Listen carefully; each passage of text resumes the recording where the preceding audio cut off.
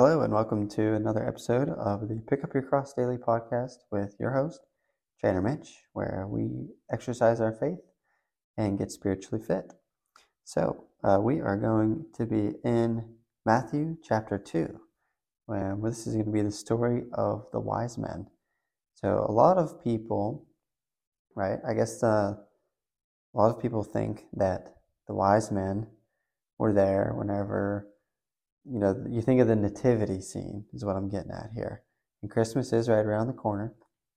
So a lot of people have their nativity scenes out. And, you got little baby Jesus in a manger and the animals, mom and dad, and the three wise men. But that's slightly inaccurate because the wise men wouldn't have really gotten there whenever he was a baby.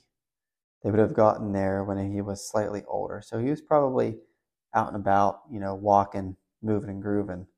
Because the proof of that would be the timeline that Herod decided to send his army out to kill any boy that was 2 years old and under.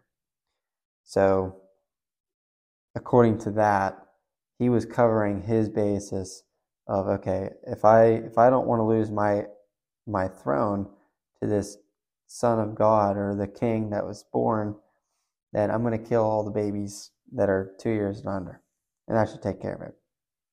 But we all know how that went. That didn't work out for him. So the beginning of the story, right? They get word that Jesus was born in Bethlehem of Judah in the days of Herod the king. So they get word, and Herod's kind of concerned, and he gathers up all of his prophets and wise men, and he demands to know, where this is happening. And they tell him, and he's like, great, because I want to worship him too. That's kind of what he says. And so it gets to that point, and he sends out his wise men, and they're following the star. So when they saw the star, they rejoiced with exceeding great joy. And when they were come into the house, they saw the young child with Mary his mother. So it says young child. And fell down and worshipped him. And when they had opened their treasures, they presented unto him gifts, gold and frankincense and myrrh. And being warned of God in a dream that they should not return to Herod, they departed into their own country another way. So a few things there that I wanted to talk about is the three gifts. So why do we have three gifts? Why did the wise men bring these three gifts? Are these gifts significant? What is the importance of the three gifts? So from my perspective, in my opinion, gold, frankincense, and myrrh are all very specific. And this gets into some science of alchemy and being able to combine things together to form different things. And kind of like a health supplement, we'll say. I think that the wise men were bringing this to Jesus for a reason to keep his spiritual power as a baby, or to protect him from evil spirits or something like that. That's just my opinion. So I don't have any documentation or anything to suggest that this is true, but I do know that frankincense and myrrh and gold are all very good for the body. Gold at a subatomic state is called like Ormus gold, so that's like a particulate that can be very conductive. So it helps the body with its electricity capabilities, so it makes you more conductive, which is good. We want to have a lot of electricity. We want to have a good charge.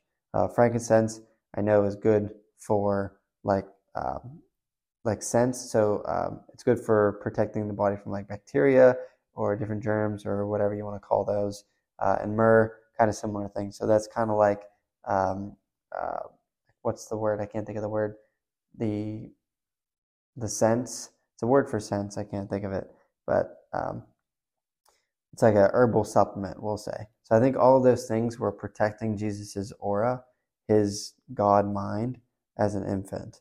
And like I said, that's just my opinion, but I do think that they are significant. Like, why wouldn't they pick something else? Why is it gold, frankincense, and myrrh? So that's just me asking questions. And if you want to think about them differently, you can. Or if you want to maybe look into some of the health benefits of each of those and maybe make some of your own connections, that'd be cool. But so then later on it says that the wise men departed in their own way because they got a message from God. Because Herod was lying to them, and the wise men didn't know that until they got the message. So they weren't going to go back home because they were probably going to get killed. So they went a different way. So then it talks about the slaying of the infants later on in chapter 2, and how, I didn't really know this a whole lot, but Jesus spent a good time of his young age in Egypt until Herod died.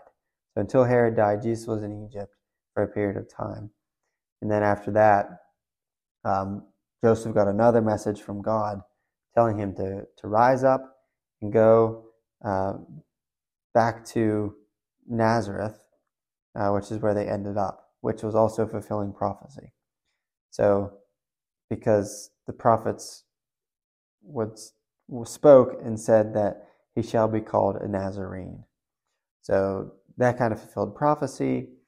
I'm not sure how long Jesus was in Egypt, but I know he was there for a decent amount of time until Herod died. So I'm sure you could find out Herod's reign and how long he was in power, and then trace that back and see how old Jesus would be until he went to Nazareth. But I think he would still be a child, so I would assume like a few years, maybe 5, 10, if that. But he's still just a kiddo, and he is in Nazareth. So that's where they're at now, and there'll be more to come. So next episode, we'll be talking about the preaching of John the Baptist. So thanks for joining, and I hope you enjoyed today's lesson about the travels of Jesus and the wise men. Have a great day, and thanks for listening.